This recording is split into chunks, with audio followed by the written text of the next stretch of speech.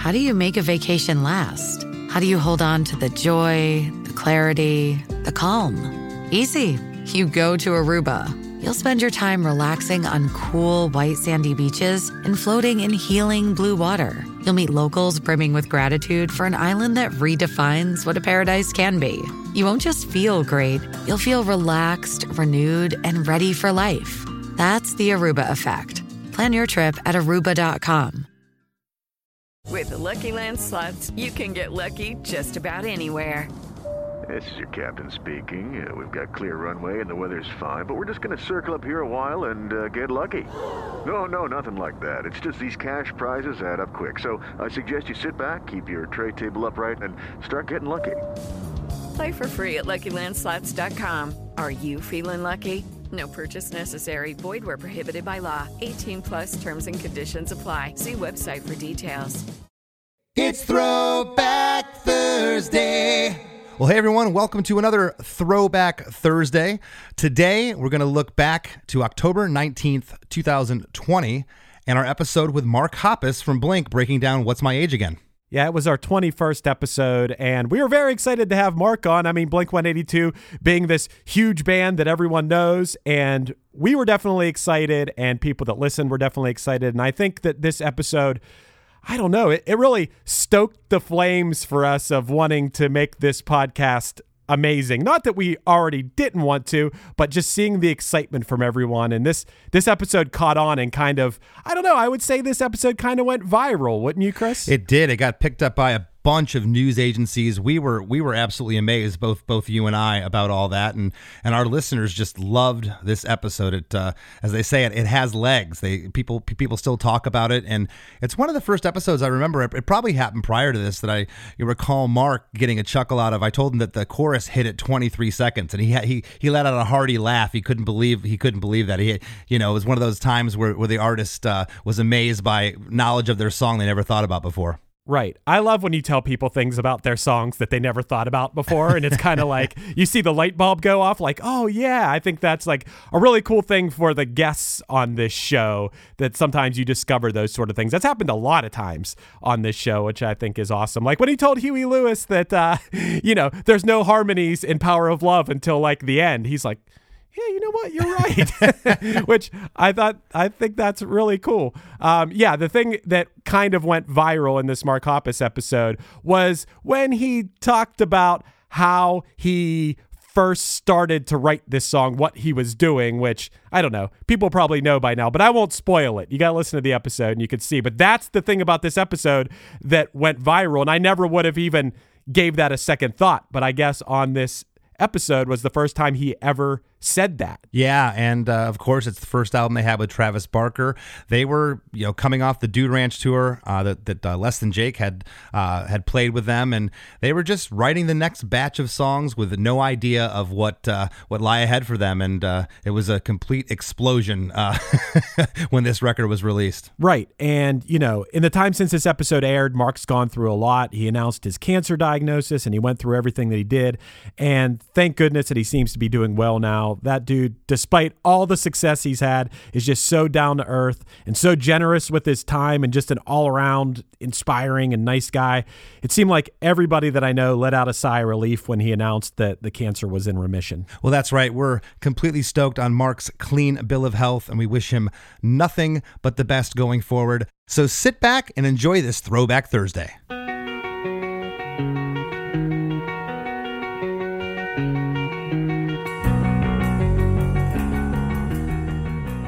Hey gang, today's guest is my old pal, Mark Hoppus, bassist and lead vocalist for Blink-182. Mark was kind enough to let me pick one of their songs to dissect today, and I went with their breakout hit, What's My Age Again. I share with Mark exactly where I was when I first heard the track and what my initial impression of it was. We talk about how the dynamic within the band changed upon Travis Barker joining, and how producer Jerry Finn was considered the fourth member of Blink-182. Mark shares how the song was written very quickly in the first house that he owned, and he remembers the band being super impressed upon initially hearing it. We also talk about the legacy that the song still has 21 years after its release, and Mark tells an embarrassing story from the pop disaster tour that involves Billie Joe Armstrong from Green Day. For all this and much more, stay tuned.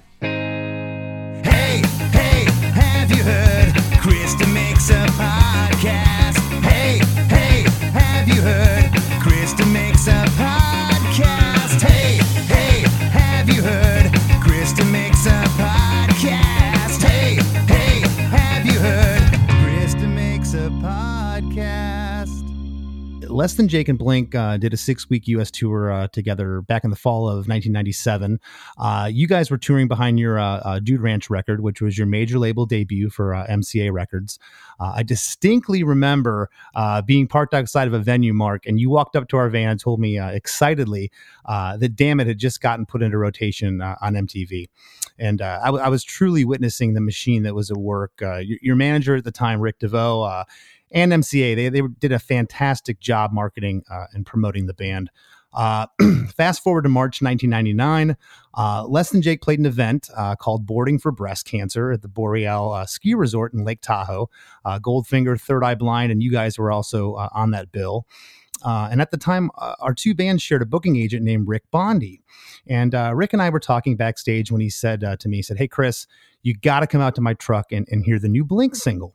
And he popped in the advance cassette of What's My Age Again. And I got to tell you, I sat there mesmerized by not only how catchy it was, but also how amazing it sounded. Rarely in my life have I been so sure about something, but I knew unequivocally 100% that this song was a smash, and it would take a catastrophic fuck up on MCA's part for that not to happen. So take us back, if you will, Mark. Do you remember writing the song? I do remember writing the song, and thanks for all your kind words. I was sitting on the floor of the first house that I bought with our first advance from Dude Ranch, and I was messing around on a guitar, and I started writing a joke song that was really vulgar, a lot more vulgar than the final song. Yeah, believe it or not, I'm sad to say. But yeah, I wrote this really vulgar song, and I was going to record it as a joke song for Blink, but I don't know. It sounded like it had some potential, and it sounded like it could actually be a pretty decent regular song. So I changed the lyrics and began writing it, and basically wrote the majority of the song in probably 5 minutes, I think, and presented the idea to Tom and Travis at rehearsal, and they thought it was a rad idea, and we just built it out from there. So, can't believe everything you read on the internet, but I read that this was originally titled Peter Pan Complex. Is that what you're referring to? Yes, I wrote a song, and that was the original title. That was the working title. That is the title on all of the reels from the recording session with Jerry Finn. And when we went to give it to the label was like, but if we were to release this as a single, people won't understand that Peter Pan Complex means What's My Age Again. You need to name it something that is recognizable from the song. And we were like, that's kind of ridiculous. Bands that we love have titles that are unrelated to any of the lyrics in the song, and people still get it. But MCA was pretty insistent, which is why when we really insisted on the second single, on Dude Ranch, it was Damn It, parentheses, growing up. And then it was Josie, parentheses, everything's going to be fine. And on this one, we didn't want parentheses, so they really made us just say, What's My Age Again? That's interesting. Well, and coming from a band with song titles such as Dick Lips and Apple Shampoo and M&M's, I mean, Peter Pan Complex would have fit right in. But totally, and I felt like, and they were worried about Disney suing us and all kinds of weird things. So it was very corporate environment at the label at the time, and luckily they let us pretty much record the album we wanted to. Nobody from the label came down to the studio. Except maybe to check in and say hi, but there was never any direction from the label as far as creative stuff. So they let us do what we wanted in the studio, but they were pretty insistent on having a title that people would go into the record store, call up a radio station, and say, I want to hear What's My Age Again. Well, I hate to say it as an artist, I'm there with you, Mark, but I think that was the right decision, looking back. Yeah. In retrospect, I don't think that it should have been called Peter Pan Complex. What's My Age Again feels right. It really does. You touched on Jerry Finn a moment ago, and I was struck, and I mentioned it in the intro about when Rick Bondi played me the song initially. I just struck on the production, and obviously what Travis brought to the table, and that's not a knock against Scott Rayner, who was there during the tour that we did with you for Dude Ranch, but it was just like the whole band was elevated. I was just like I said, I was mesmerized, and I was happy for you guys. I was proud of you guys. The song has just become, it was your breakout single. So again, let's set it up. You were writing it in your first home, and you said that it was, really quickly, which some of the greatest songs are written in 5 minutes. And, When you got it to the guys, Tom and Travis, do you remember the initial, what was the lyrics there yet, or was it just like a melody and the guitar arrangement, the chords? It was the first. No, actually, by the time that I brought it to Tom and Travis, it was first and second verse and the chorus. So we were really building out the bridge. We didn't have yet, and then when we got into the studio, originally the song ended at the end of the last chorus. But I really liked the way that the arpeggiated guitar progression over the chorus rhythm guitars sounded. So we actually extended the song, but this is before Pro Tools, so we actually had to bounce everything from 24 track 2-inch onto another 24 track 2-inch, cut it out, and splice it together. And for those, and I've talked about Pro Tools on my show before, but for those that don't know, that was a pain in the ass. It was a total pain in the ass. People don't realize how much work recording is now, but how much work it used to be back before Pro Tools. I mean, every day someone had to go into the studio, fire up the 24 track 2-inch machine, calibrate everything, get it, take tiny little tiny screwdrivers and just tweak little tiny screws to make sure all the heads are aligned perfectly and everything's calibrated perfectly, because the 24 track playhead had to be perfectly aligned so that nothing was off time. And even just a fraction of an inch of misalignment would create phasing issues, and it was crazy. Yeah, I remember distinctly showing up to recording studios, and the engineer had been there 3 or 4 hours before the band turned up. By the time we got there, he was completely over it. Yeah, totally. But so do you remember when you were writing this, how many other songs were written for Enema of the State? Was this one of the first ones, or was it somewhere in the middle? I feel like it was one of the first ones. I feel like it was one of the beginning ones. And it was one that I don't even think that we were in the recording process at the time, if I remember correctly. Mm-hmm. I think that this was all, this was before we had the money to just go into a studio and start writing. This was back when we would write songs. Literally, Tom and I would call each other up on the telephone, play each other a progression, kind of sing it over the phone. Oh, yeah, that sounds like a cool idea. Remember that one. And then we would get into a rehearsal space in Escondido and rehearse up there. It was tiny, maybe 10 by 10 foot room. And we were all right on top of each other. Travis's drum kit, Tom, his microphone, his guitar setup, me, my bass, my microphone, sweaty, hot, playing songs back and forth to each other. And I think we demoed those songs at that rehearsal studio. And then once the songs were totally ready to go, Jerry Finn came in. We played him all the songs. He made his adjustments. What about this? What about this? I like that. Change the chord, all the stuff that a producer comes in and does. And then we went up to LA and recorded it proper. Gotcha. Now, during this time, do you remember when you wrote it? Was it were you in between Dude Ranch tours, or was the touring cycle for Dude Ranch completed? You were off and you were in between records? I don't remember that, but I feel like we were in between records at the time. But we were playing shows so much that it never felt like we stopped touring. It wasn't like, okay, we released the album and then we're going to tour for 3 months and then we're going to stop touring and we're going to start recording the next record. It was like we were touring and playing shows and we'd get added onto this date and we get added onto this date, and these 5 shows came up. We're going to do a little mini run of that. So it wasn't ever like we did a proper Dude Ranch tour. We just started touring and never stopped. Yeah. And somewhere along the line, we were in there with you guys. And like I said, I saw what was happening. It was just one little thing after the other, and you could see the momentum building. And of course, you had been on some Warped tours by that time. And it was really cool to see. You mentioned Jerry Finn a moment ago, rest his soul. My listeners know from some past episodes we've talked about Jerry. He got his initial fame from mixing Dookie.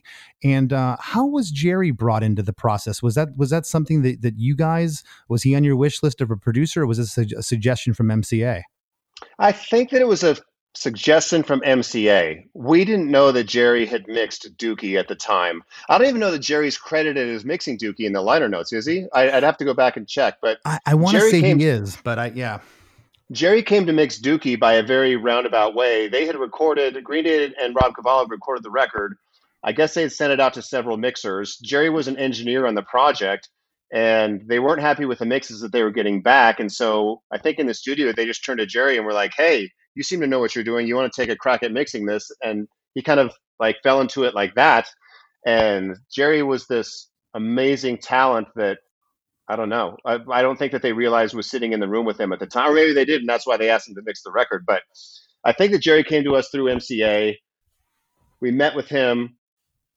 He just seemed like a brother from the first time that I remember hanging out with him. He always was like the fourth member of Blink-182, a dear friend, just the smartest, funniest, most talented music producer, mixer I could ever hope to meet. I can corroborate everything you said about Jerry. We worked with Rob Cavallo on a record, and Rob said the same thing. It was just like Jerry one night was like, you mind if I have a shot? And he was in there tinkering around, and Rob came in. I can't remember what song it was. Rob had told me.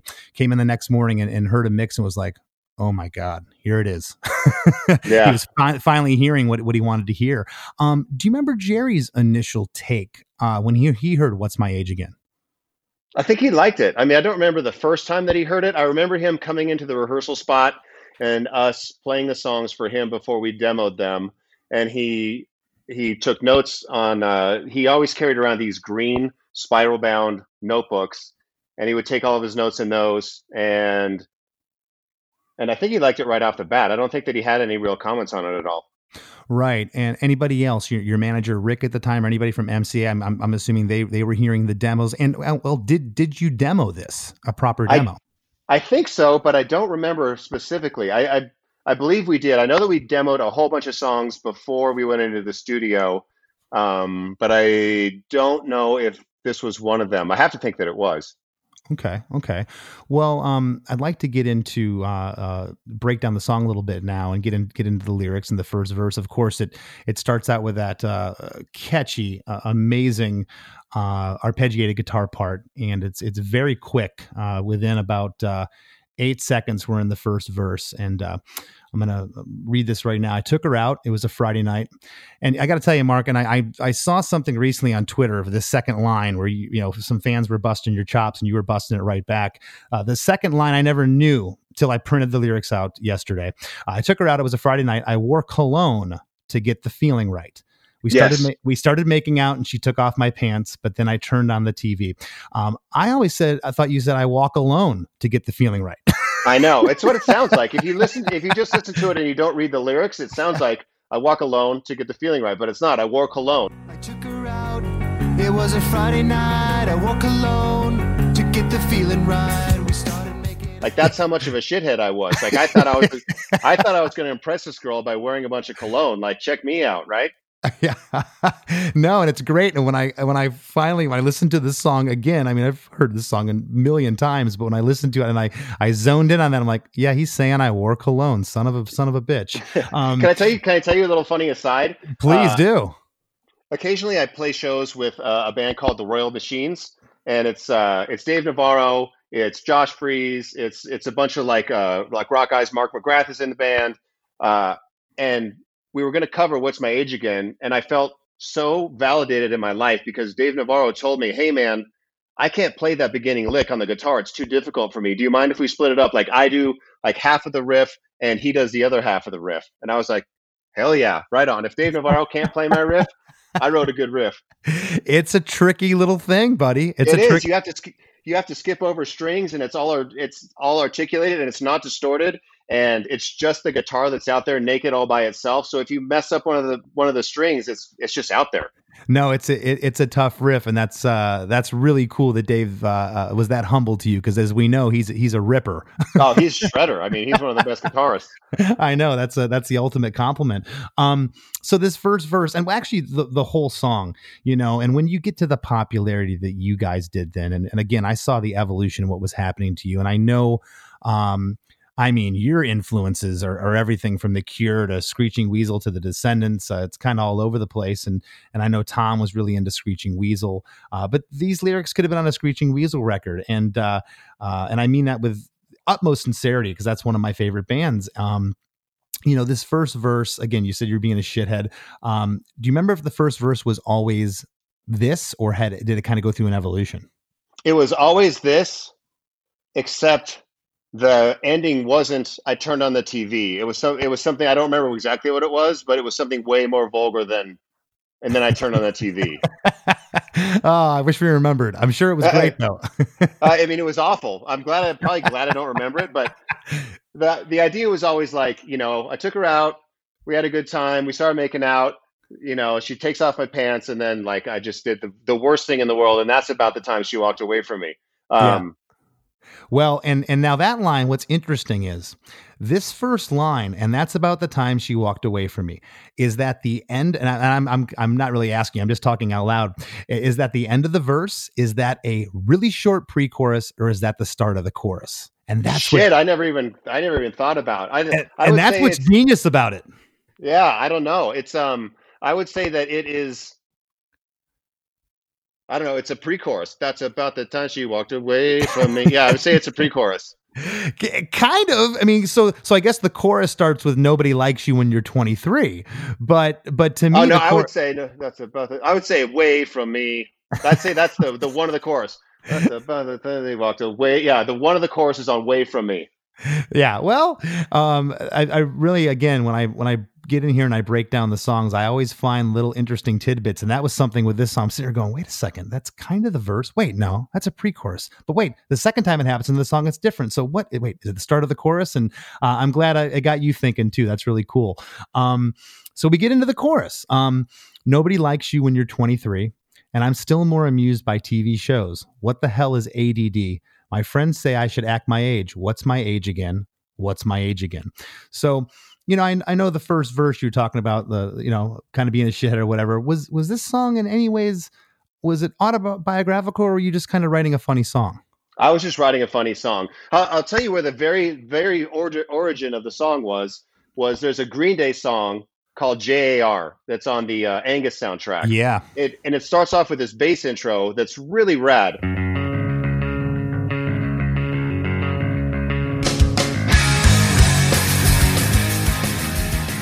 And I was messing around on guitar trying to learn that, and I kind of messed up the progression, and I played it incorrectly, and I was like, oh, that sounds kind of cool. And that was the basis for the opening riff of the song, was me trying to learn how to play JAR on guitar and messing it up and coming up with something that I liked that was different than that.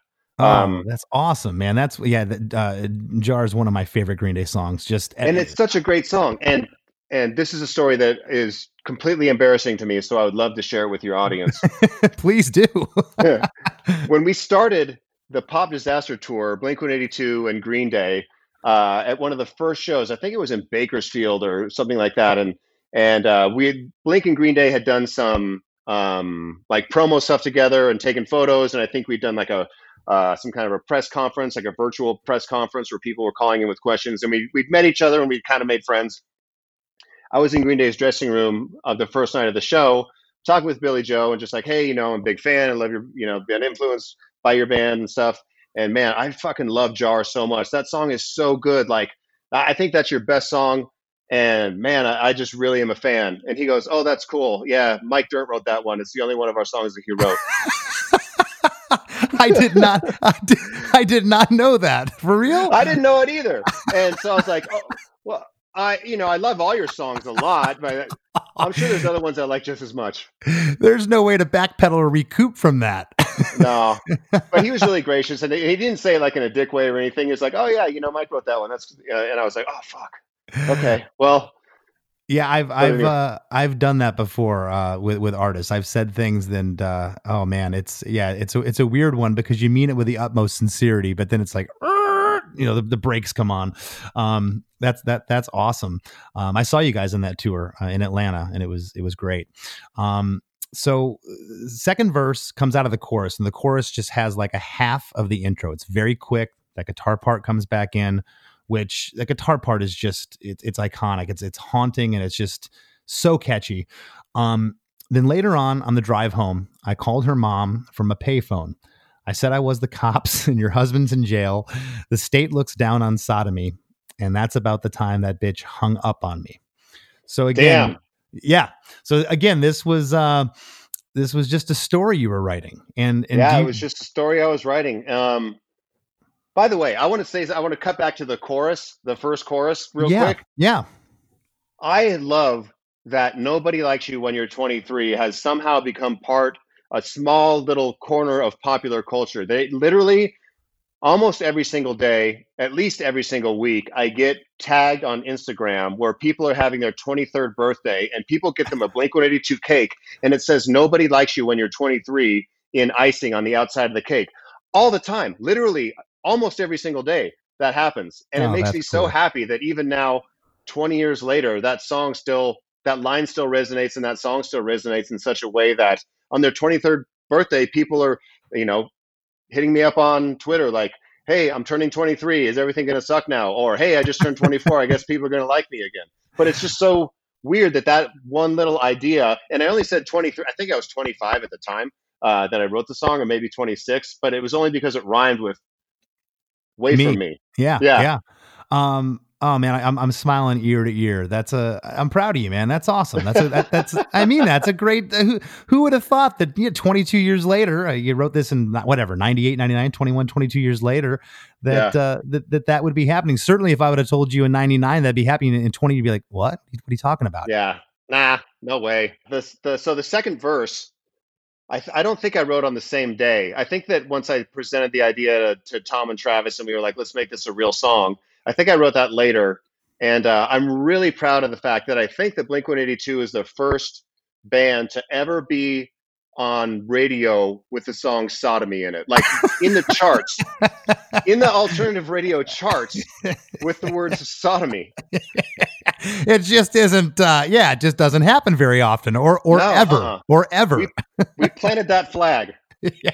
Yeah. Do you get any sodomy tweets or anything, or Not really, no. No. Okay. That's a good thing. The cake, the 23 cake's a little easier to swallow. No pun intended. Don't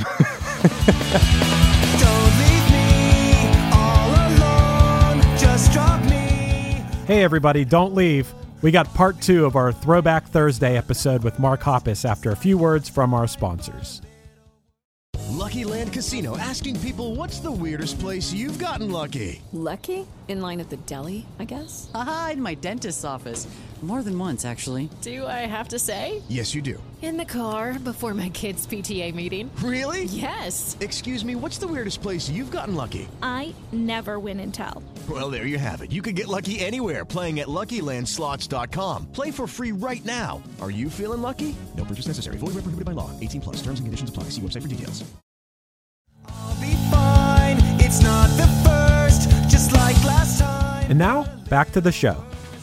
The line again, and that's about the time that bitch hung up on me, changes from the first line, which now that I think about it, it almost leads itself that this is still part of the verse, because you're continuing the thought of what you were telling this this woman on the phone.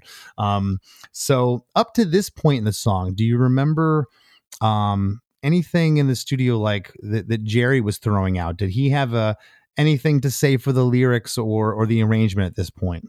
Not at this point. The point where Jerry, now that we're talking about it in detail, the point that Jerry came in and wanted to change things was the bridge. Mm-hmm. Okay. So he come out of the second chorus, and I had come up with a bass part for the bridge, but it was way too long. Like the guitar was doing its part. Like Tom came up with this arpeggiated guitar thing that goes over the bass. And originally I think it was 8 full measures, and it just seemed like it took forever. And then Jerry was like, that's just way too long. It gets boring. We need to cut it down. So originally the guitar part went 2 and 2 and 4. And now I think it goes 1 and 1 and 2. Okay. And it's funny you say that now, because I was kind of thinking that's where you're going to go with this, because that bridge was kind of a departure for Blink, at least at that time. You guys really hadn't done anything. I know just the backbeat and the rhythm, a lot of that is Travis in there, and it was really different at the time for you guys. And it makes sense that Jerry would have had a part in that. So the second chorus, and we're going to get to that bridge in a moment. Okay, cool. I love that part. The second chorus changes. The first line is nobody likes you when you're 23. But the second line is I'm still more amused by prank phone calls. What the hell is call ID instead of ADD? Caller ID. Yeah. And, my friends say I should act my age. What's my age again? And I want to point out that at this moment in the song, Mark, and this was, I was astonished by this earlier when I noticed it. It's only 1 minute and 10 seconds at this point. Dude, there's songs you don't get to the fucking chorus until a minute. You know, true. a lot of great popular pop songs. A minute 10, and we're already through the second chorus, which, you know, at the time, you know, your audience was a pop punk audience. So coming off a Dude Ranch, that was your bread and butter. You know, you guys were a punk rock band, and fast, quick songs. I mean, this song is only 2 minutes and 26 seconds. For a radio song, that's a little short, you know? And I just marveled at that. I got a kick out of that 110. I never realized that until I analyzed the song. Holy crap, we're only at 110. And then the bridge comes in, and the bridge is 25 seconds long. So holy balls, for real? Yeah, the bridge is 25 seconds long. So talk about that. So now all of a sudden you're only 1 minute and 10 in, and this breath of fresh air, it's a complete departure. Was that something that you wrote? I mean, I know you said there was some changes, and Tom had this thing, but how did Jerry come into play with this, and how did this finally get sussed out, if you remember? If I remember correctly, we were in the studio in Encinitas, and it was just way too long, and I think everybody had the same thought, like, this is just going on forever, and so we just shortened Tom's guitar part and shorten the whole thing by almost half. And I think that the bridge is really indicative of the X factor that Travis brings into Blink-182. Just like the quiet drums with a side stick. It's so tasty. It's so well done. And it's one of those things that I would never think of in a million years. Tom would never think of in a million years. But Travis comes in and does something over our ideas that just elevates it to a completely different place that really indicates what Travis brings to Blink, like his creative ideas over stuff that literally Tom and I used to come with Travis and go, I think the drums go like this. And we play like a basic pattern on our knees, or, sing it to him or whatever. And Travis just nods at us and goes, yeah, cool. Okay. And then goes in and does whatever it is that comes to his mind. And it's always way better. So I don't even literally now, if I have an idea to present to Travis, I record it to a click and I send it to him without any, not even any ideas of drums. I don't think this is a double time song. I don't think this is a mid-tempo song. Just here's the song, here's the tempo, go do your thing. Yeah, and I've talked to people about Travis before. I don't think people realize what a songwriter he is. He's so much more than a drummer, and it was apparent when he got in the band. And this part, he's just kind of so involved with it. And just like you said, the side stick and just the snare stuff, and just how the bridge builds in the song, and then just that snare just goes, and then boom, you're in that third chorus.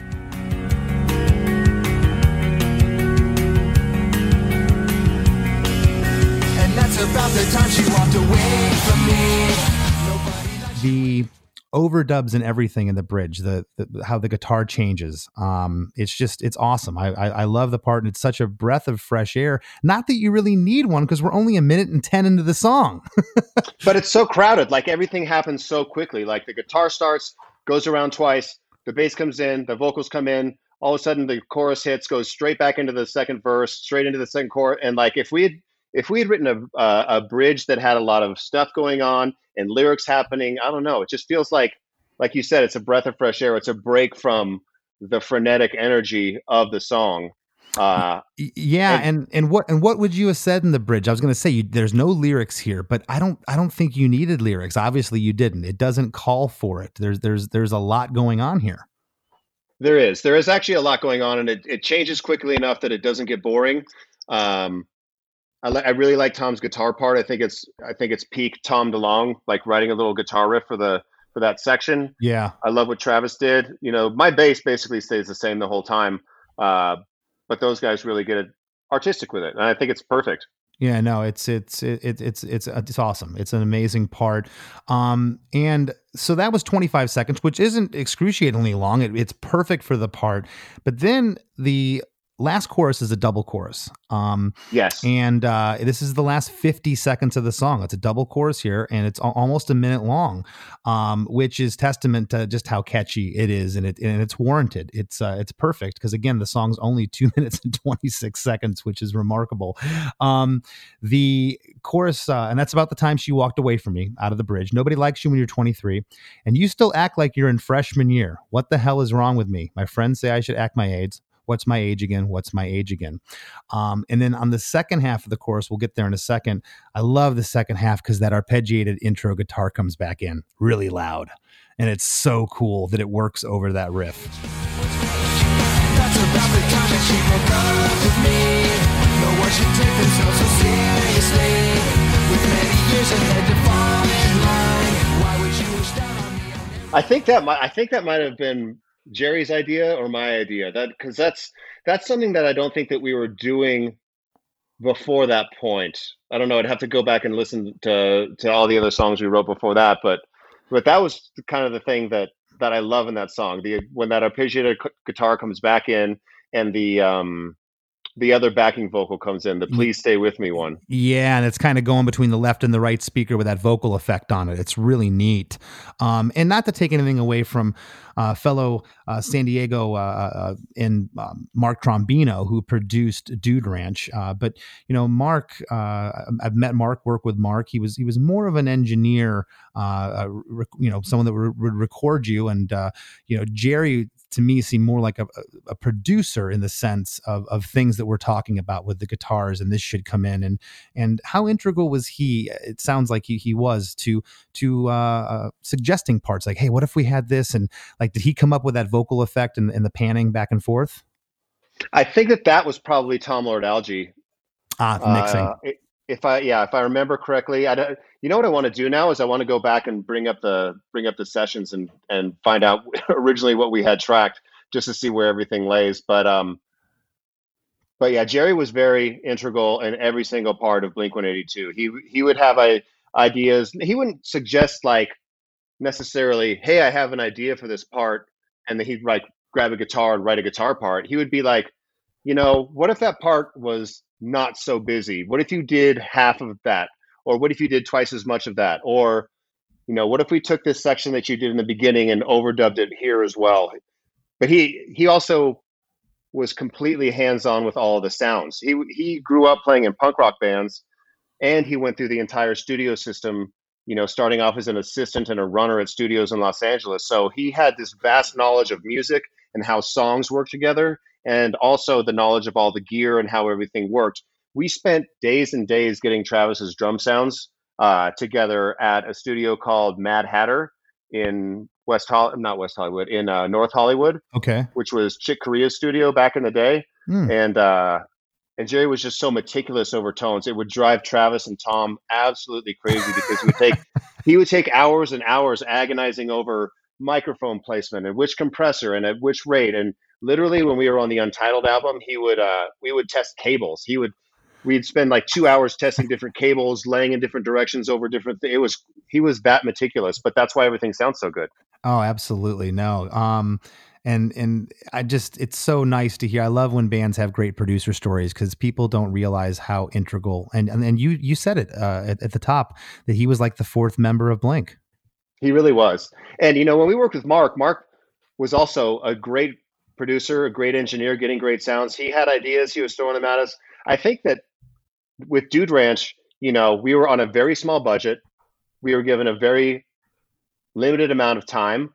And when we were recording Dude Ranch, we wanted to be what we thought at the time was a very punk rock band. That we didn't want to do a bunch of extra stuff. We wanted to do this thing. I mean, we spent more time on stupid like joke interludes in Dude Ranch of like, I don't know, whatever the dumb joke interludes were in Dude Ranch that we did. We spent way more time on that than we did on trying to get the perfect vocal take. So yeah, and I can relate to that. You guys were young. You knew who your fan base was. You guys hadn't broke out yet, and you were wanting to be yourselves, but also be who you thought people wanted you to be. And that's a tough spot to be in. And then you get someone like Jerry. How do you feel that you guys were open to that with him? Did you feel like you were ready for the next step of what Jerry was bringing in terms of production? I think that we were ready to make a record that we were really proud of across the board, from the sounds to the songs to the potential that we could take. And Jerry had this innate ability to get the best possible performance and work out of every person in our band. Like, there's a way to talk to Tom to get the absolute best out of him, which is entirely different than the best way to talk to Travis to get the best out of him, which is different than how he talks to me. and he just has that ability, that innate charm, or I don't know, like he would be a great con man if he was an evil person, but he wasn't. But he just has that, I don't know, quality where he knows you as a person, and he knows how to talk to you in a way that inspires you, but also makes you want to work harder.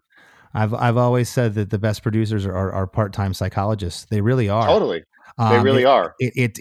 I equate it. I used to play sports growing up. I equate it to having a great coach, someone who's able to go, okay, I know how I have to train this guy. I know how I have to train this guy. They're two different human beings. I can't train them the same. And it's the same in the studio. I can't react to Travis how I'm going to react to Mark. They're two different humans, and what works with one doesn't work with the other. And that's really awesome that you brought that up, because I've talked about that before. It's such a great point. Something real quick, and I want to just go over the last lyric here in the double chorus of the last chorus. Was it ever brought up by Jerry or anybody? Did you ever think yourself that, wow, all these choruses are different and there's a lot of words? I mean, the refrain's always the same. What's my age again? What's my age again? But every chorus changes. And a lot of times you want the simplicity of a chorus to just hit you over the head with the same thing. Or did you always want these to be different lyrically? I always wanted those to be different lyrically, and that's something that I always like, and something that we still employ lyrically now, is where you take the basic structure and you change a couple words here and there to progress the story and to keep it interesting. So it still feels like home. It still feels like something that I read somewhere that the best songwriting, the best art, and the best books and everything else is the evolution of familiarity. Yeah.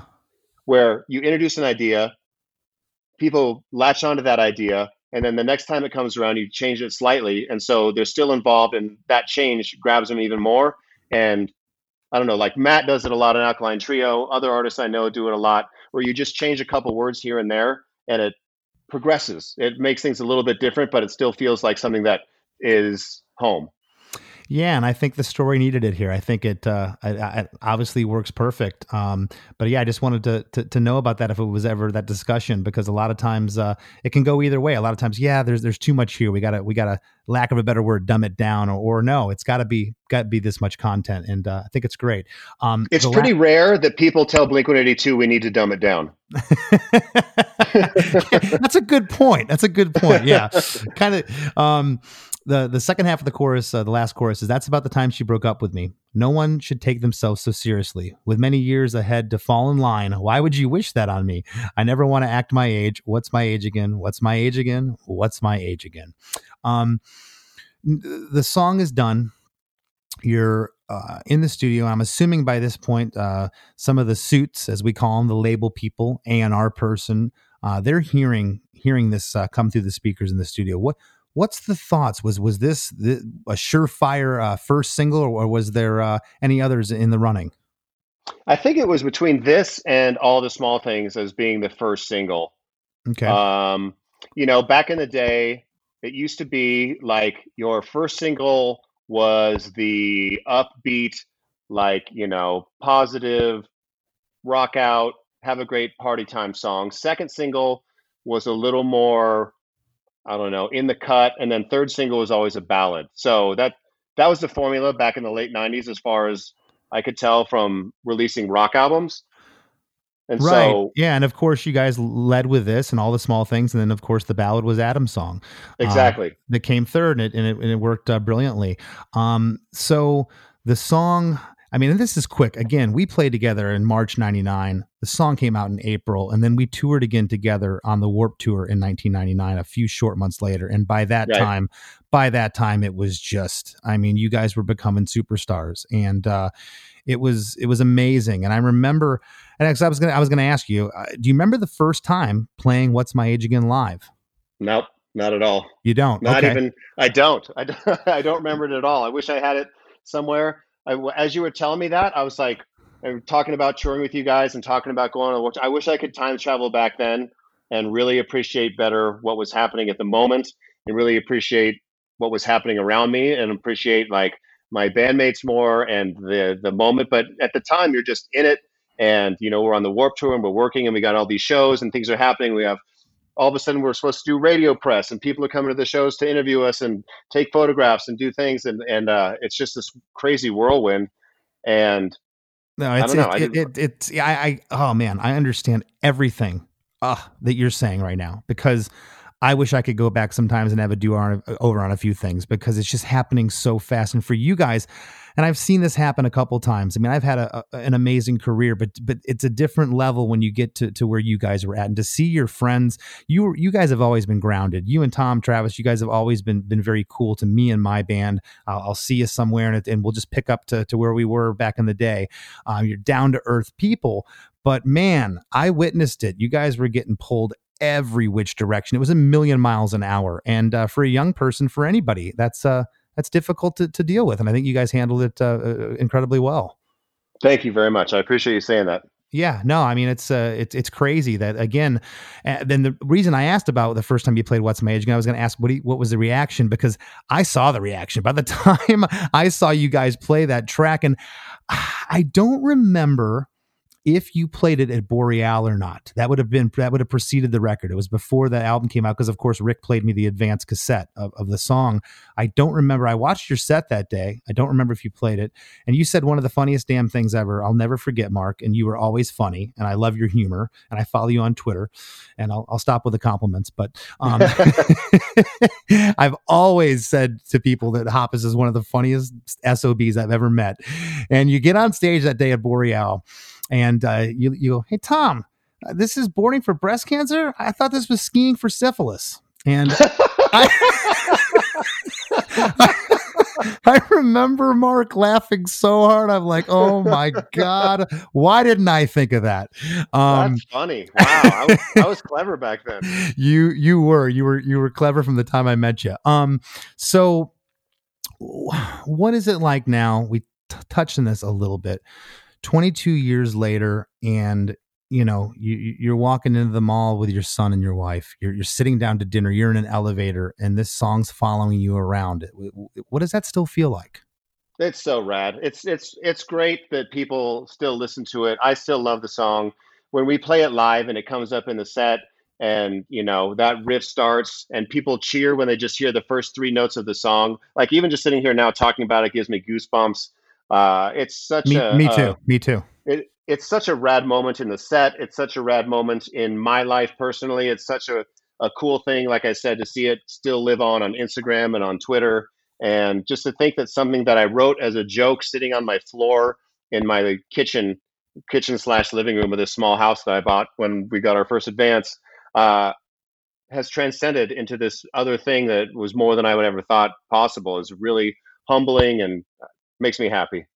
And as it should, and again, meant what I said at the top, meant everything I said this episode. Just so happy for you guys. I got to see my friends, and we were all rooting for you guys. It's hard to get that kind of fame. You're going to have detractors. Of course, in the 90s, it was cries of their sellouts or this and that. And you were always just Mark, man. You were just Mark. And thank you. I love you to this day, you and your band, and wish you nothing but the best. Is there anything else you'd like to leave the listeners with? Anything with Mark solo, your stuff? I know you got a side project going with Alex from All Time Low. Yeah, me and Alex from All Time Low started a side band called Simple Creatures. It's we call it trash pop. It's really dirty poppy music. Very different than Blink, very different than All Time Low. If you think you're getting like either of those bands, you'll be sorely disappointed, but hopefully in a positive way. I just started a radio show on Apple Music called After School Radio, where I play music that I like and hang out and talk with my friends. And other than that, I'm just locked in my house recording Blink songs during quarantine. Right on. And any plans to get back in the studio with Blink? Yeah, well, Travis and I and Matt have been trading ideas around. Travis has his own studio.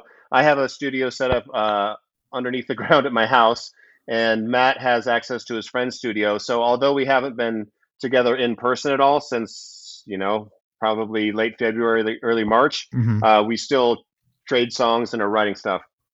Awesome, man. Well, again, congratulations on everything. Can't wait to hear the new Blink music, and thank you for being on the show. I really appreciate it.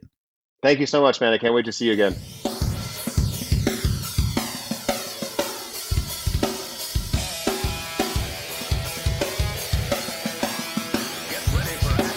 got no regret right now. I'm feeling it. The air is so cold and low. I'm feeling it. Let me go in her room. Hey everybody, I hope you were all feeling this Throwback Thursday episode.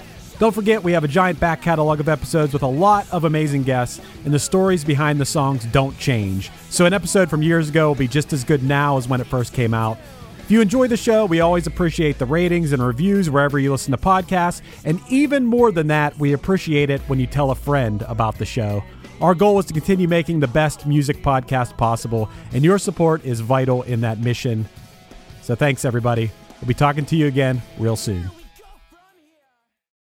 With Lucky Land Slots, you can get lucky just about anywhere. Dearly beloved, we are gathered here today to... Has anyone seen the bride and groom? Sorry, we're here. We were getting lucky in the limo and we lost track of time. No, Lucky Land Casino, with cash prizes that add up quicker than a guest registry. In that case, I pronounce you lucky. Play for free at LuckyLandSlots.com. Daily bonuses are waiting. No purchase necessary. Void where prohibited by law. 18+. Terms and conditions apply. See website for details. This is the story of Whitney Houston. This is the story of Kurt Cobain. Of George Michael, of Otis Redding, of Amy Winehouse, of Michael Hutchence, Bob Marley. This is the story of Prince. It's a new podcast series about how they died, why they died, and why we're still talking about them so long after. It's like nothing you've ever heard before. It's storytelling. But it's more than that, because rock stars, they tell us how we feel. They change our mood. They change the clothes we wear, the people we hang out with, the way we remember things. It's them who give us those ludicrous moments, the ones where you're jumping around, singing your heart out, feeling understood. And it's those moments we'll help you remember, the ones you're thinking about right now. That feeling. That feeling. It's coming soon from Crowd Network. Just search for Death of a Rock Star on your podcast app. And subscribe now.